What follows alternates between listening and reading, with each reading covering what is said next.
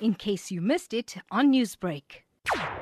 A couple of people brought the art to South Africa. They got interested in it. I think it was around the wartime, the Second World War.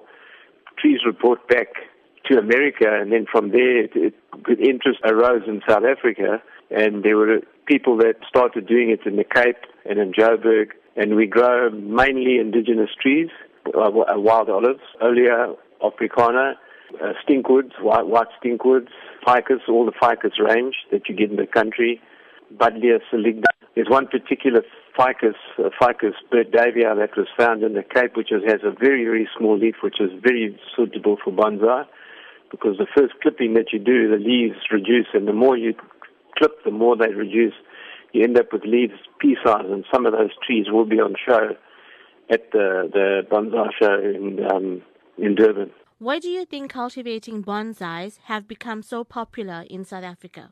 Well, people go to the shows and then they get interested in it. It's a mystical thing, so that people come along and have a look at it, and then I like that, and they learn about it, and then they go to conventions.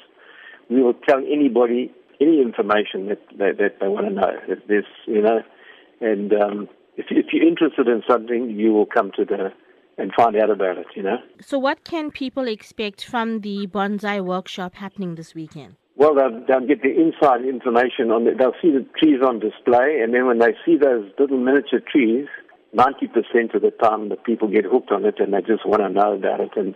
And we teach them, we run classes and we teach them how to do it. There will be workshops going throughout the day.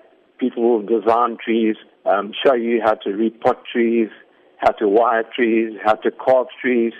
You go back to nature. When you're working on your trees, you forget about all the ups and downs in life, and you just go into a different zone. It's like a meditation. Newsbreak, Lotus FM, powered by SABC News.